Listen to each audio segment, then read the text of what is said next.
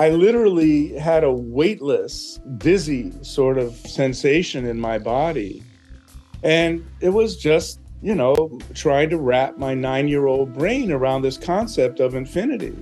It opened my mind to the incredible vastness of the universe, of life beyond death, of infinity.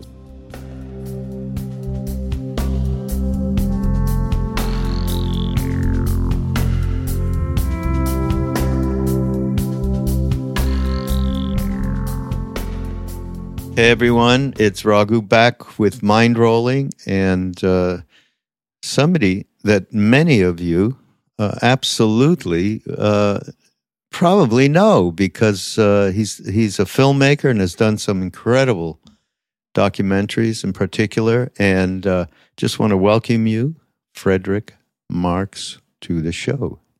Thank you. It's a pleasure to be here with you.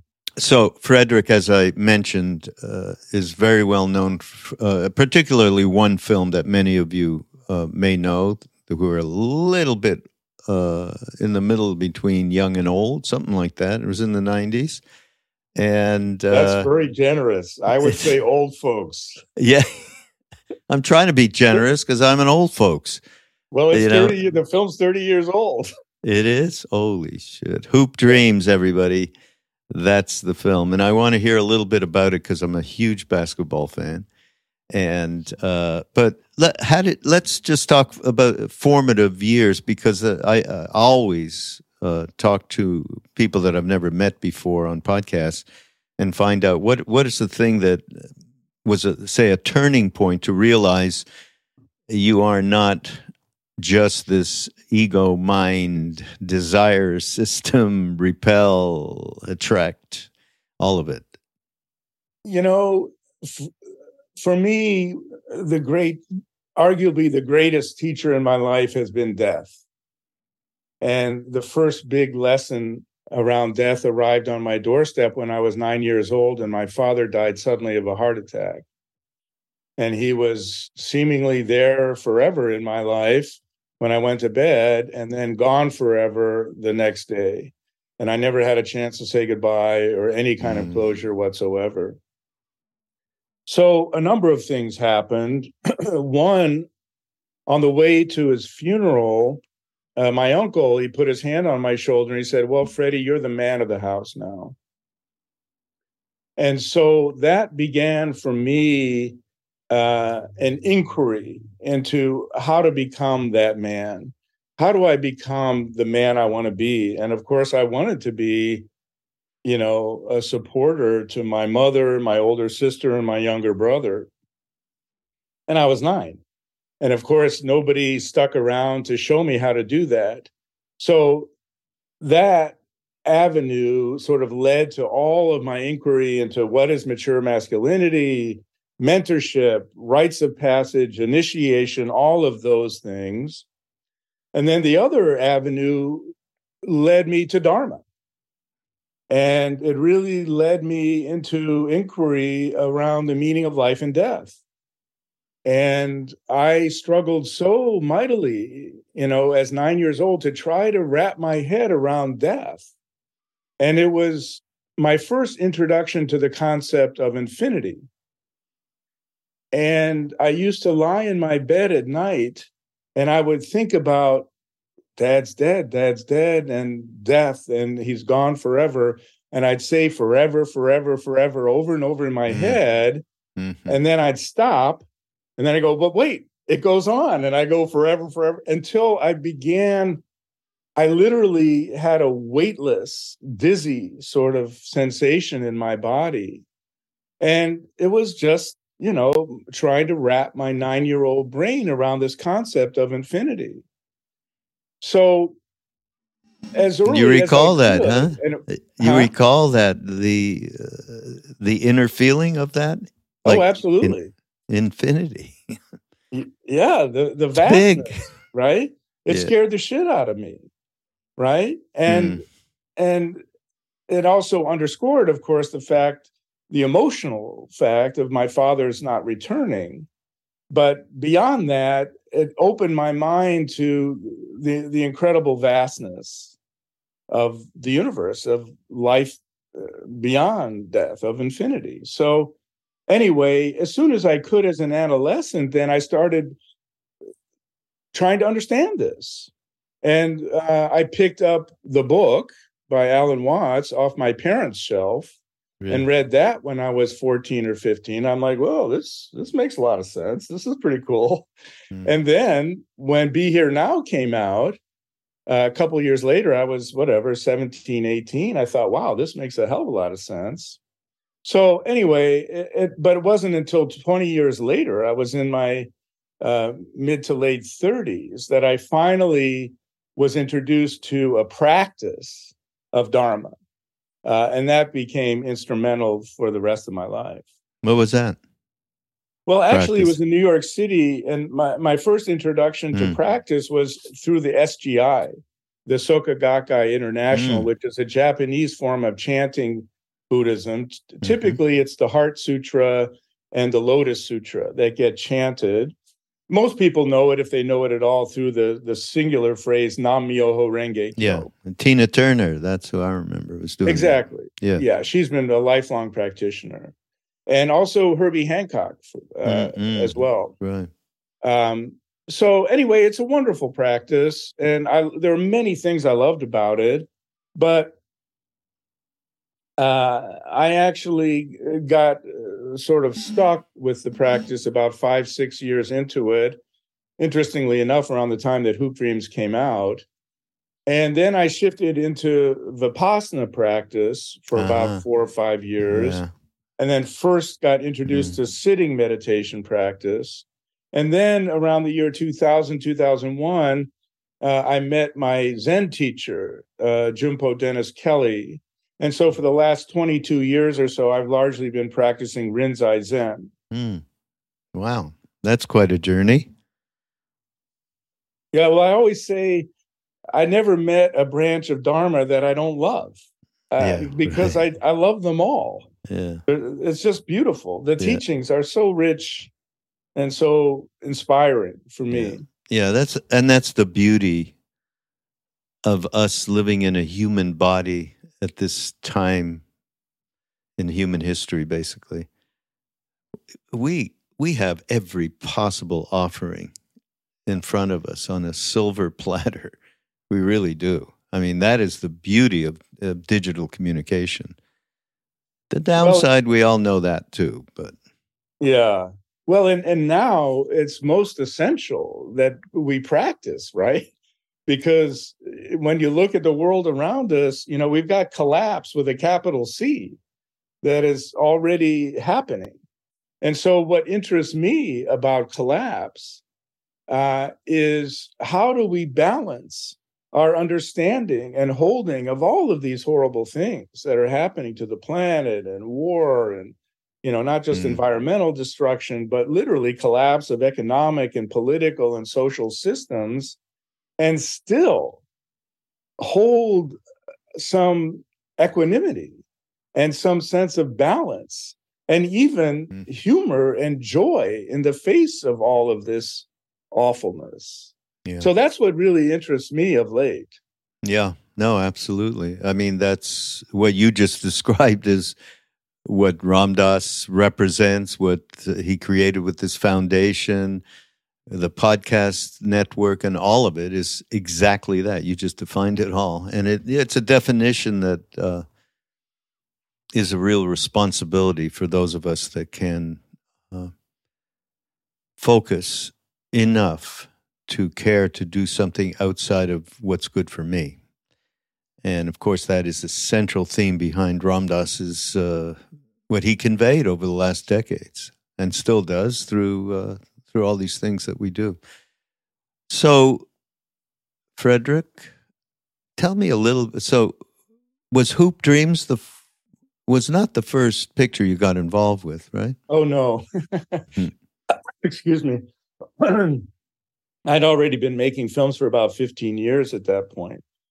But, you were absolutely right. I mean, by far is my most successful film. And, to this day, if I'm known at all, typically it's through that film. But did you want me to talk about how I got onto that? Or? Yeah. That I in love particular. Basketball. It's pretty simple. Oh yeah. Okay. Here we are. We've got something big time in common. Yeah. When I was a kid, I was born in Philadelphia.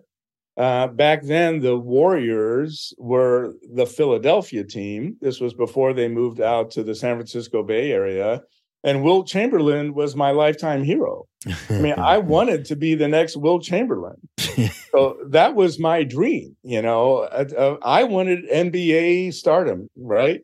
So I only stopped about 7 inches too short and a million skills too short.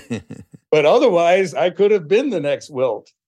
So anyway, my glory days ended when I was in high school. But the love for the game continues to this day, and I still watch the Warriors. I'm going to watch them tonight. I love this basketball team. I love the kind of basketball that they play. Not to mention what they represent as humans, both the coach, the owners, the leaders of the team, Steph Curry. I mean, how outspoken they are for righteous thinking. Exactly. And it's interesting because there's a big distinction between them in that way, between the other team that I so loved and was privileged enough to watch all of their games during the Michael Jordan years in Chicago. I watched the Bulls for 10 years as they won all those championships. And only on that team, there was Craig Hodges, who really stood out and said, we need to use our fame for good. We need to do something with this platform that we have. And he kept trying to get in Jordan's ear and get him to do something good, and he never succeeded. But anyway, so that's another reason why I love the Warriors. But back to Hoop Dreams, it was in graduate school. I met my foundational partner, Steve James, and we both had the dream when we were kids. He did as well. But we wanted to look at the difference between middle-class white kids having the dream and what is it like for, lower income inner city Black folks. So anyway, that's how the project really got started. And it was originally going to be a half-hour piece for PBS that blew up and became this 3-hour piece. Actually became 2 films. We actually finished a half-hour piece. We called it Higher Goals, made it a separate film, and that went on to have its own success and glory, but mostly in the TV and in the educational arenas. Yeah. And it's about, for those of you who don't know, and you can still watch it, a wonderful movie, 2 young Black kids from inner city Chicago, and you filmed all that stuff of them in their school, and it was the environmental atmosphere was so profoundly present in this film. I think it went a long way. Obviously, the story, but just that part of it gave people a sense of connecting with outside of this white middle class privileged bullshit. So from that to me is a very strong perspective that this film represented. Yeah. Well, it's funny, when we were just finishing the film, we would do test screenings, and we would show it to some lay people who didn't necessarily care about basketball at all, but basically had a social conscience and were interested in race issues and class issues and related things. And they would say, this is great, but it's too much basketball. It's like, you got to cut out the basketball stuff. And then we'd show it to basketball fans, and they go, oh, this is great, but you got to, all that family stuff, the poverty, the joblessness, the school, the hell with that, right? When I heard that, equal complaints from both sides, I thought, we found it. We've got the balance that we want. And in fact, it proved to be successful. Yeah, phenomenal. So now the movie that I just saw and that you had given me the link to and so on, that is absolutely incredible. Now, it's called Journey from Zanskar, which is a small village in Bhutan? Well, no, it's No. in northwest India. It's an ancient kingdom that is adjacent to Ladakh. Oh, Ladakh, right. Okay. Yeah. But you got to tell this story. I mean, I want to know, how in the world did you do what you do? I mean, so yeah, just here, give the premise. I'd rather you do that. Well, okay. Well, I'll tell you this too. The original idea for the film was something entirely different. So the original idea was the Dalai Lama's youngest brother, Tenzin Choigyal, known as TC, is the reincarnated owner of the 7 sacred monasteries in Zanskar. And so he was scheduled for a rare visit to those monasteries. And this was the summer of, was it 2004? My God, it seems so long ago. Mm. And so anyway, so I got a crew together. We got all this equipment. We land in Delhi, and the monks meet us, and they go, "Oh, well, TC canceled the trip." So like, oh, okay, great. So what am I going to do? Oh. So we fly to Leh, which is the capital of Ladakh, and I literally don't know what we're going to film. So I started looking around, and I actually found a kind of a secondary story that I started filming that I thought was kind of interesting. It's Helena Norberg Hodges' work that she's doing in Leh, which I don't know. You want me to go into it? It's an interesting sort of side story, but sure. But she does beautiful work with the indigenous Tibetan people of this region, and historically, these people they're part of the Tibetan plateau, so they're all Tibetans. They speak Tibetan, they practice Tibetan Buddhism, but it was a historical anomaly that when the British left India in 1948 and drew the modern borders of the state of India, that suddenly they found themselves in what used to be a foreign country in India. So at any rate, that isolated them tremendously. But so I forget the name of I think it was called the Farm Program. So basically what Helena set up was this program for young people from around the world. They would come to Leh and they would get placed in with families who were traditional farmers in the region and learn not only organic farming and sustainable farming, but they would also learn the communitarian values of these beautiful Tibetan people. And in addition to that, she also would do sort of reverse tourism and would take some of the Tibetan farmers to the United States to show them, hey, by the way, all of that crap that you're being sold about how glorious the West is and how rich everybody is, take a look. There's a lot of homeless people. There's a lot of suffering everywhere, and there's not much community. So anyway, that's part of what I started to film until Geshe, our chief monk, on the way to Zanskar, and those days, it was at least a 24-hour car ride. Well, in fact, it still is, but it'll soon change. And that's only for 4 or 5 months. Oh, that's right. They're putting a big thing from Manali through Ladakh, right?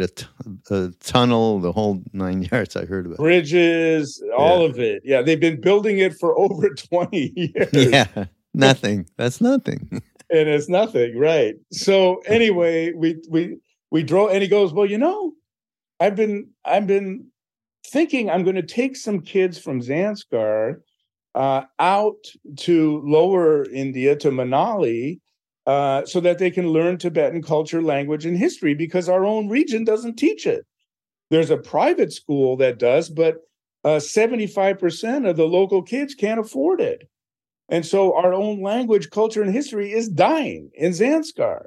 Mm. So I said, well, what are you planning to do? And he goes, well, we typically walk over this mountain pass called Shinku Pass. It's about 17,500 feet. And then we walk to Manali. okay, well, that sounds interesting. I guess I'll go. So that became the film. So we filmed these two monks as they visited all of the village families and decided which kids they're going to take with them. Ended up taking 12 kids. The oldest was 12, another was 11. Most of them were 4 and 5 years old, leaving their families possibly forever just to go to these schools and have these opportunities that they otherwise would not have in Zanskar.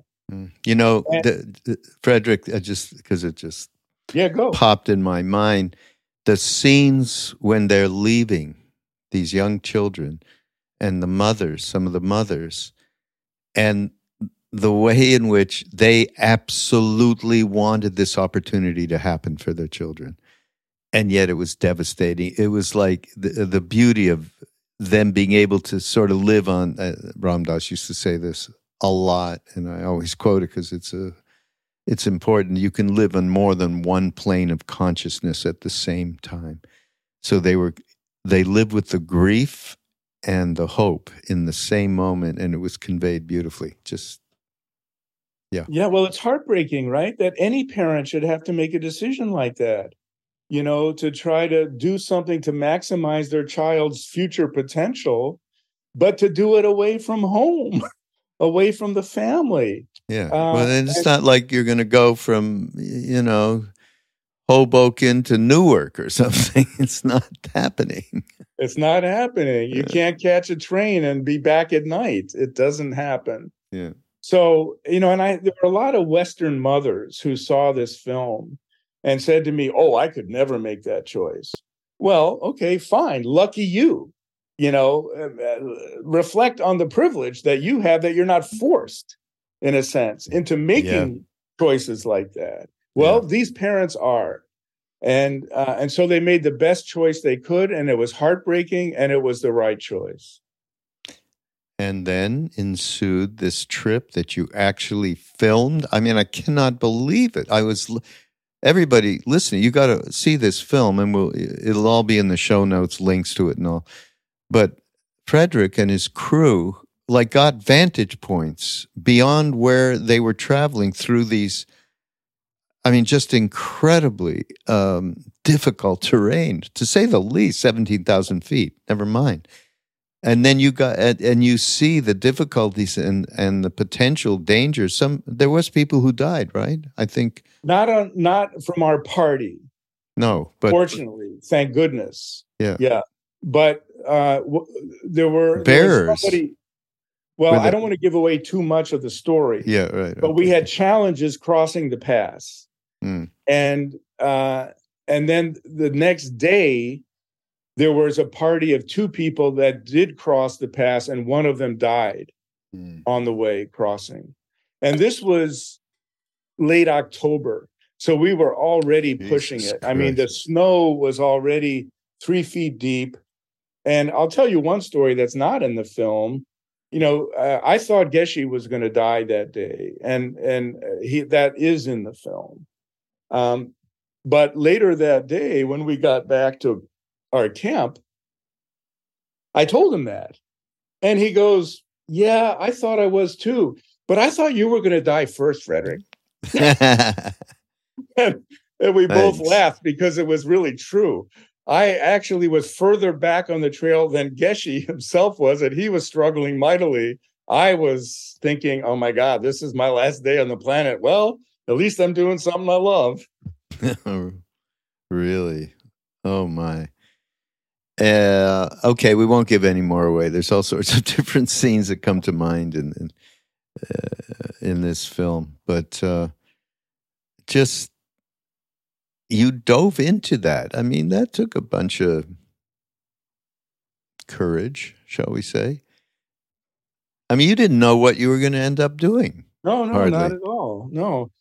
I mean, did you even have the right gear and all that for that kind of course, these kids, you could see they did not have the right gear. And the monks. Compared to them, we were extremely fortunate. I mean, we had, triple thick, long underwear and gloves and things. And, in the film, there is one of the fathers of the kids goes snowblind because he didn't even have sunglasses, for God's sake. So yeah, we were in an extremely privileged position relative to them.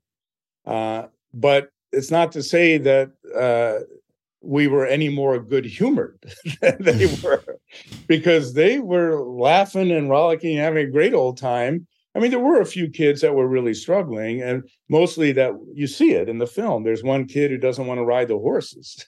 Yeah, he's afraid of horses. And so is scared of the horses, and so is crying a lot. But most of the kids were having a grand old time. So anyway, yeah, it's, there a lot of people. I mean, I had a reviewer from a Canadian newspaper go, "Well, this film is a scam. It's just full of shit," because everybody knows they could have whipped out their satellite phones and called in a helicopter and gotten rescued, and nothing would have been an issue at all. And I'm thinking, I wish. If only. We did not have satellite phone. We did not even have a budget to have that kind of access, much less call in helicopters and stuff. It was like, no. This film was done on an absolute shoestring, and I had a crew for most of the trek. It was myself and one other guy, one other person. We could have used at least 3 more crew members, but I didn't have the budget for them. We couldn't afford them. It's you and one other person? Me and one other sound person. And video? And then I lost him at one point for reasons I won't go into because it'll give away too much. He had to fly back to the States for another film. And so I had to do all of the shooting in Leh and Manali myself. I was a one-man crew. Holy Jesus. Oh, my. Well, it's fantastic, everybody. I mean, of course, I am very attuned to Tibetan Buddhism, and it's very meaningful for me. And at the same time, I don't think you need to know anything about it whatsoever to really get connected. I mean, just speak to, for instance, Frederick, speak to the perspective, because you said, no matter that we had a lot more gear, we couldn't say that they had probably more good humor, no matter what. Speak to that perspective, the difference between us and them. It's a different kind of us and them, but you know what I mean? Yeah. Yeah. There's such a deep layer of acceptance among the Tibetan people up in Zanskar and Ladakh that just goes back generations, right? And it's not something that we tend to experience here in the West. We're all living under this illusion, this mind-numbing, mind-fucking illusion that somehow, he who dies with the most toys wins, right? That consumerism is somehow a pathway to deep and abiding success and happiness. And of course it's not, but we're not inculcated with these cultural traditions, which are so rich and so meaningful. So that's one difference. And, I'll point to a scene too, where, before we tried to cross the pass, we show the 2 monks doing a puja in their tent. And Geshe makes it very clear. He says, we're not praying for the success of our mission and of getting over the pass tomorrow. We're praying for the well-being of all beings. That's who we're praying for. And I just got a chill down the back of my spine saying that, because it underscores that it's not about me first. It's about me together. It's about us. It's about all of us together. And they model that so beautifully in this film. So that inspires me a lot. They model that so beautifully as a culture. I mean, it's just extraordinary, really.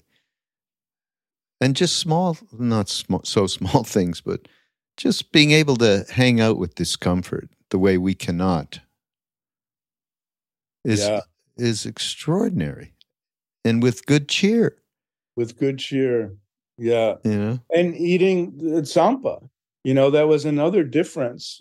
Basically, they would pull the tsampa, which is ground barley flour, and basically make stone soup every night. That was their dinner. It's like, okay, well, you've got a vegetable, great. We'll chop something up. Oh, you've got some spices, cool. We'll throw it in. They'd make a communal soup, and then that's what everybody had for dinner. Yeah. We, on the other hand, Geshe made sure that he hired two guys to basically serve as cooks for myself and my cameraman, and also the two monks, so that we would not have to worry about preparing food in the morning and in the evening. And we got luxuries. We had eggs and we had peanut butter and bread and stuff. So, and then in the daytime, we're eating power bars. That's kind of how we got through. Oh, it's so incredible. Well, and I should probably also mention to your listeners, the Dalai Lama is in the film, and he basically is sort of bookends the story in a way. But it's all started with him, because he understands how precious Zanskar is as this unaffected small region of the Tibetan plateau that has not been taken over by the Chinese, right? It's on the Indian side of the border. And so the culture is still intact. And he made it very clear to these monks that it's like, you need to do everything in your power to keep the culture intact, to keep the language and the historical traditions intact. Yeah. So that's what sort of got them going on this whole mission. And then also Richard Gere was kind enough to step in and to volunteer to narrate the film for us. Yeah. So he did a beautiful job with that. Yeah. What's happened since then? Have you kept in touch? Yeah, it's what is it now? It's 18 years. So the kids are all grown up now. Most of them have stayed in lower India. They've been back to Zanskar maybe twice, in my understanding, to see families. The first time they came back, again, underscoring the remoteness, they were bussed in, but there was all kind of trouble on the pass and blah, blah, blah. They had a half an hour in Padum, the capital of Zanskar, with their families to visit before they had to get back on the bus and go back. So that was the first visit.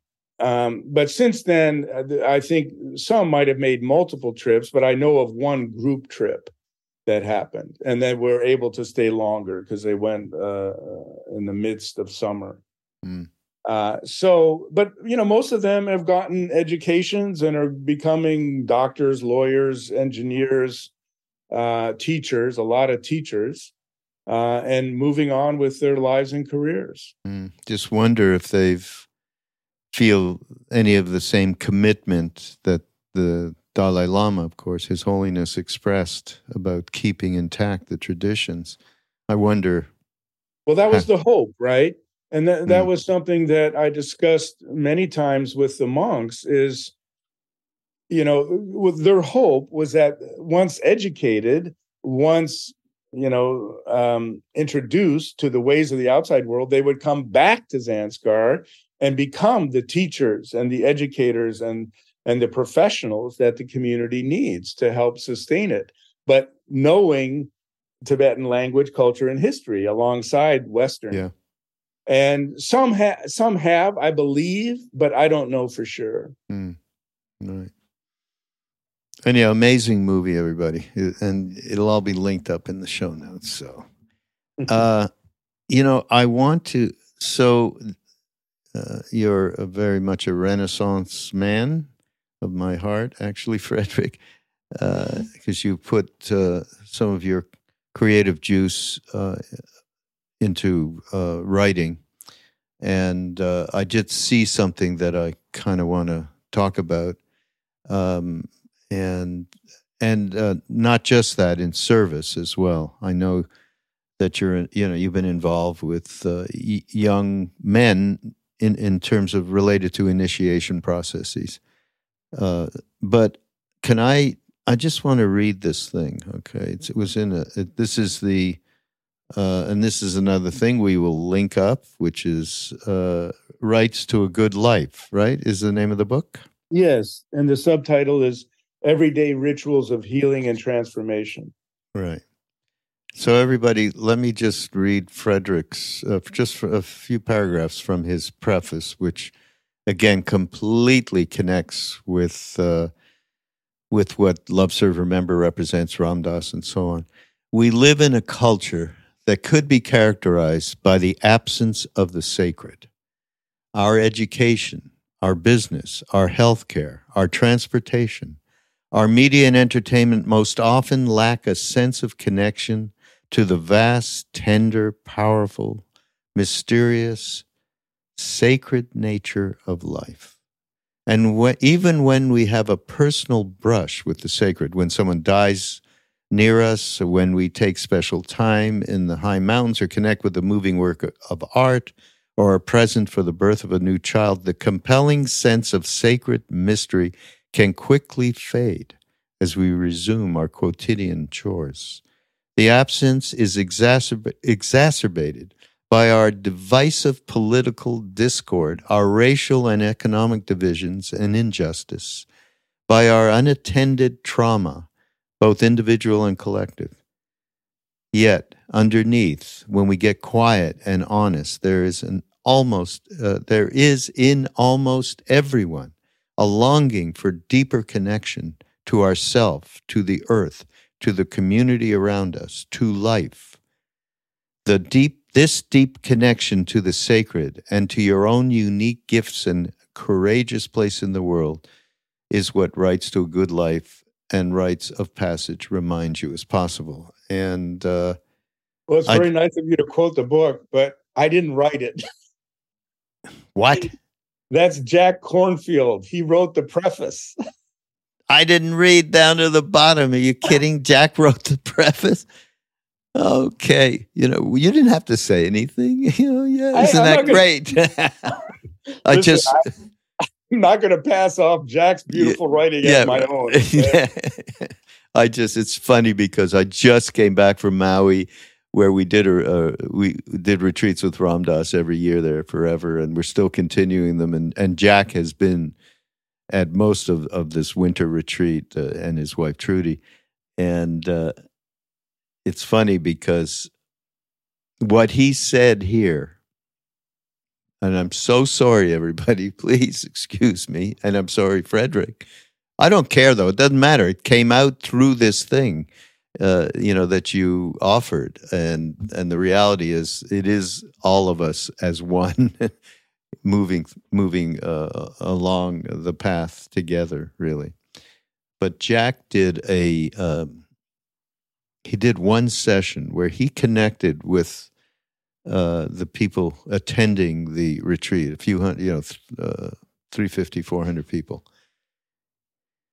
in which he exemplified exactly what he said in this thing. He brought the sacred into, he opened it up so that the sacred connected with the trauma. I don't know, there's got to be a better way to say that. He created a space by engaging with individuals around not just trauma, but around life stuff. Jack is really incredible around, it's okay to be human. I was quoting him at one other session. He was sitting in the room. I said, and that's Jack Kornfield. So we're doing the same here. And but the reality of what this preface opens up is really what I wanted to hear more from you about. And your initiative to really open this door, especially to young people, that there is a way to bring the sacred into one's life. And to me, and a lot of what Ram Dass represents is service, intention, and perspective. and that can really make a big change. What do you think? Well, of course. Yeah, I couldn't agree more. There's a chapter in the book called Making Every Moment Sacred.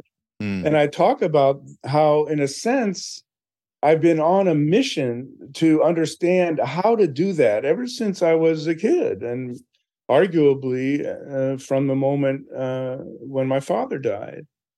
And so I look at that and I ask myself, and I talk about what it is I've begun to understand around how we need to reinvigorate our daily lives with the practice of self-created ritual in order to make that happen. And it's not hard. And we don't have to follow long prescriptions in order to do that. We can do it very simply. And a lot of it, yes, has to do with how we initiate and mentor adolescents. Because for me, and again, this goes back to what I told you about not having a father, I desperately needed to be initiated as a teen into mature masculinity. I had no idea how to get there.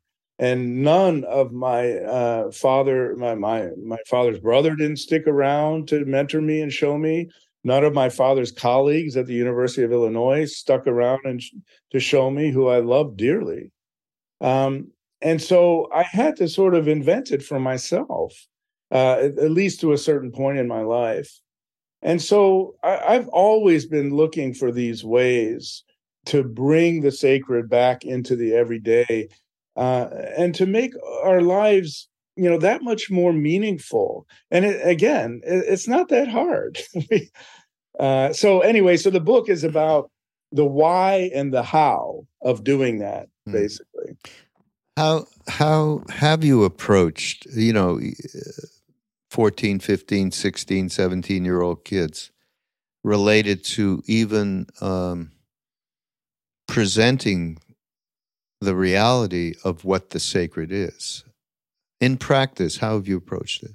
Well, it's interesting because in my experience, most adolescents already have a sense of that. And they already have a sense of how they're being denied access to it. And they know that they're living in a world of illusion.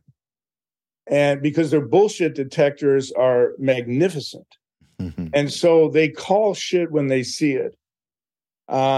So they don't have, put it this way, they don't have year after year of guardedness and protected layers that most of us adults have on, right?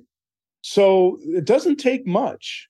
So typically what I'll do, and when I work with young people, is simply get to know them as deeply as I can, as quickly as I can. I'll ask them, well, what matters the most to you? What do you really dream of as a manifestation for your life?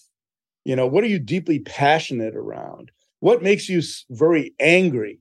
Because often that passion and that anger can be right adjacent, right? Yeah. So I'll, it doesn't take long, and typically you can find out.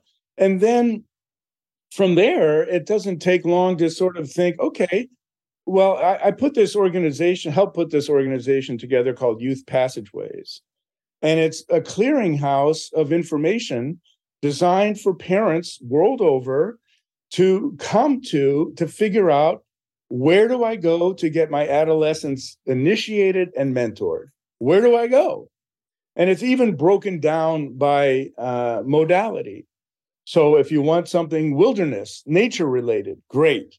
We've got something for you. If you want a rabbi who is doing bar and bat mitzvah practice, but with real transformational intent, right? Which is a little bit different from how it's been co-opted in the everyday. I remember. Pardon me? I remember. Yeah. Co-opted. Yeah. I'm still and Christian and on, right? All these different modalities of initiation and mentorship. So they're all there on the site. And then, so anyway, I know most of these people because I've studied with them and learned from them for years. And I can recommend, well, maybe you want to spend a week in the woods, with a group called the School of Lost Borders, who are doing beautiful work with teens. Hmm. So anyway, that's what I do. But it all starts with listening deeply. Hmm. Yes, it does on every level. Hey, I didn't mention this to you, and this everybody out there. This is a bit of a commercial, but there's nothing I can do about it. I have a hat as director of Love Serve Remember Foundation, and we just put out a new book, You Are the Universe, young adult book. And I need to get with you, Frederick, on this book. What it is, Ram Dass Maps the Journey is the subtitle. It just came out. And in it, these two twin sisters, Julie and Amy, who have been long-time students of Ram Dass and knew the material quite well, they transcribed an arc from Ram Dass from his days in Harvard all the way through identity and roles and going to India and meeting the guru, Neem Karoli Baba, and then doing the work that he's done in service and everything else that he has represented over these decades till he died 3 years ago. And in it, it's sort of put together like Be Here Now. So the first part is these wonderfully edited Ram Dass's story, like my story and Be Here Now. And the second part is brown pages with beautiful. This is all brought to a beautiful presentation with watercolor. See, this is a commercial with beautiful watercolors and so on. One of the girls is an artist, and then so that's the brown pages in the middle, and then the end, all of the things that Ram Dass recommended for people, as you just listed some of them in terms of the different practices that you've gotten into over the years, and so he presents that plethora of available means for people to find that different perspective and be able to get on the path. So, can I send you a copy, Frederick? I'd love to read it. Absolutely. Please. And then what we'd love to do, I want to go even further. I want to send a bunch so that they can go to some kids. And I'd love to see what the possibilities are there for them to connect with someone like Ram Dass, because, so many people to this day pick up Be Here Now and write to us and go, oh my God, we just found out about Ram Dass. And, maybe a little psychedelic thrown in here and there as well. But as part of it, it brings me back to the earliest of days. And I say, geez, the same thing happened to me. So amazing. Anyhow, this is the kind of work that Ram Dass really emphasized towards the end of his life. He would say, make sure next generation gets this information, these teachings. He wouldn't even call it teachings. He would say information available to next gen and on the platforms that they go to, And so we're on TikTok and, got an incredible person who's an interlocutor for Ram Dass on TikTok. It's pretty amazing.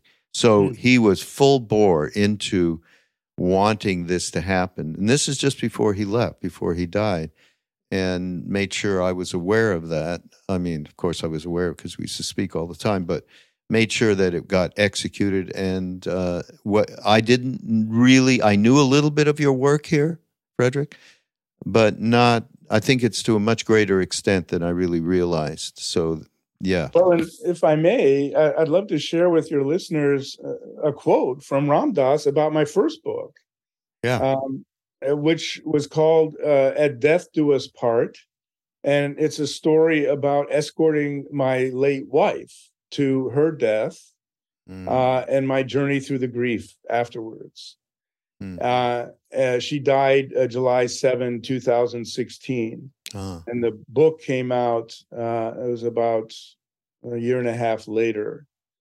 And, I felt so blessed to get this beautiful quote from Ram Dass.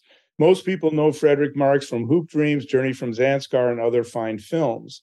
They probably don't know that he's a longtime student of Dharma, an ordained Zen priest, and a gifted writer exploring the terrain of the human heart.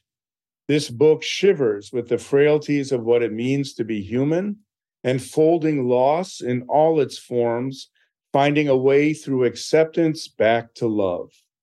Mm. And, I must say that for my part, I always used to say my life is very simple. It's about two things. It's about art and service. Mm. After my wife died and after my journey through the grief, I realized I needed to add a third thing. And I said, it's about art, service, and love. And I really have to bow in the direction of Ram Dass in a way too for that, because he was always so beautifully open and unafraid and unashamed, to talk about love, and, for me, that hasn't been so easy, but it's getting easier now. And I recognize the importance for me of outing myself and saying that that's true of me as well. That's great, Frederick.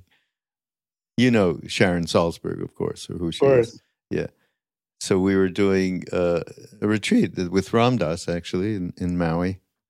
And he was introducing at that time his last really great teaching, which was loving awareness and getting out of this perspective of believing your story, your thoughts, acting like this is all real and everything else. Well, sometimes once in a while you may get a little break from that where you're not judging or pushing or pulling or grasping or, so you move from there and you take a few breaths into the center of your chest and I am loving awareness. And you move that perspective away. This was his great offering in the last years of his life, really. So we were doing something around that, and Sharon was talking about the definition of love. It's very difficult here in the West. It usually denotes, not usually, 99.9, it's a business. I'm going to love you if you love me. It's not going to happen if that mutuality isn't happening. It's transactional. It's transactional. Yeah, exactly. And then Sharon said, and now the problem with love is when you talk about it, people think you're weak. I remember when she said that, I went, that is so horrible. My God. But it's true. It's so true.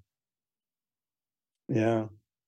Well, and I would argue, especially for men, and having spent so much of my life looking at and trying to define and live up to mature masculinity, that might be one of the toughest challenges, to really embrace the importance of being a vulnerable, open heart, and from that place, sharing love with the world and accepting love in. Yeah.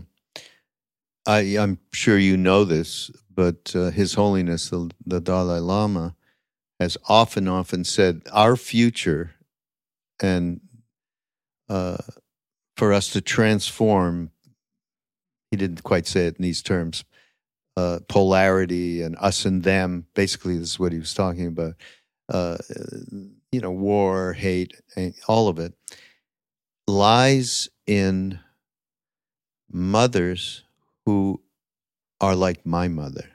His mother apparently was this extraordinarily compassionate human being.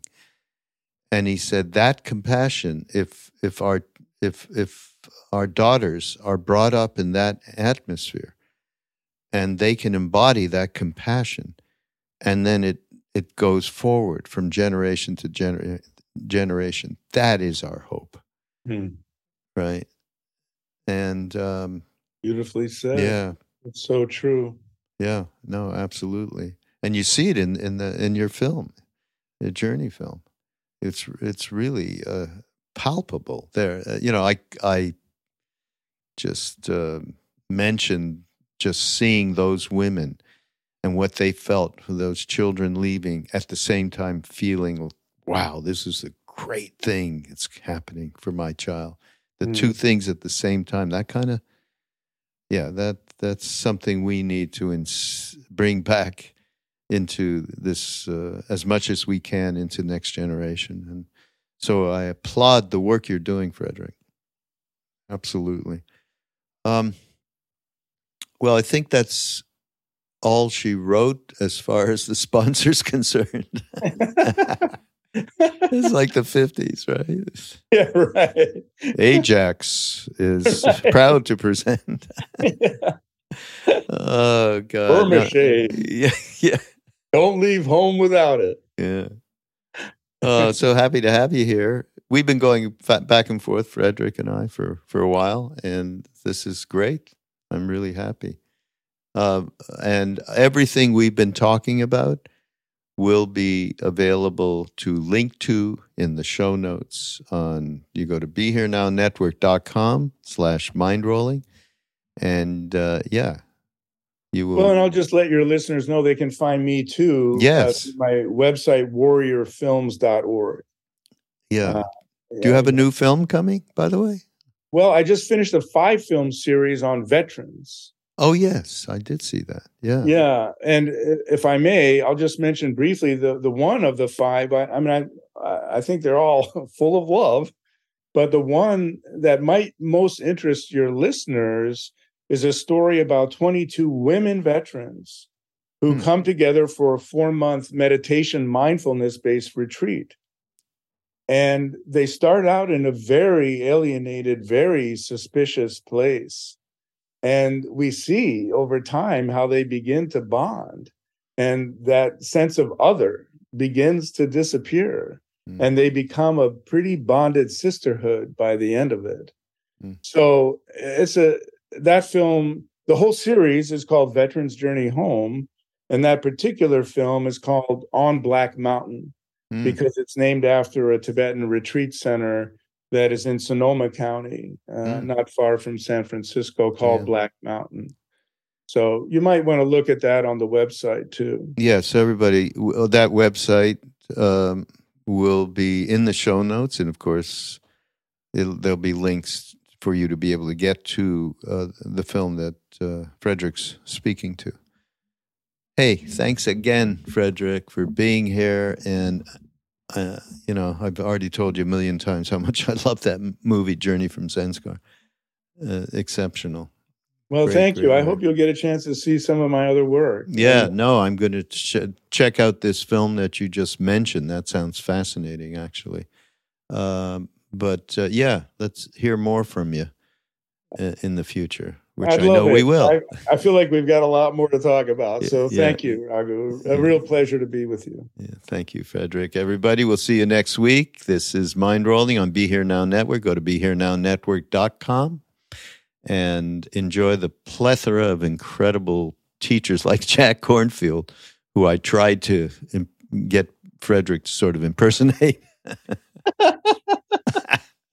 I'm going to tell Jack that. That's great. Wonderful. We'll see you all next week.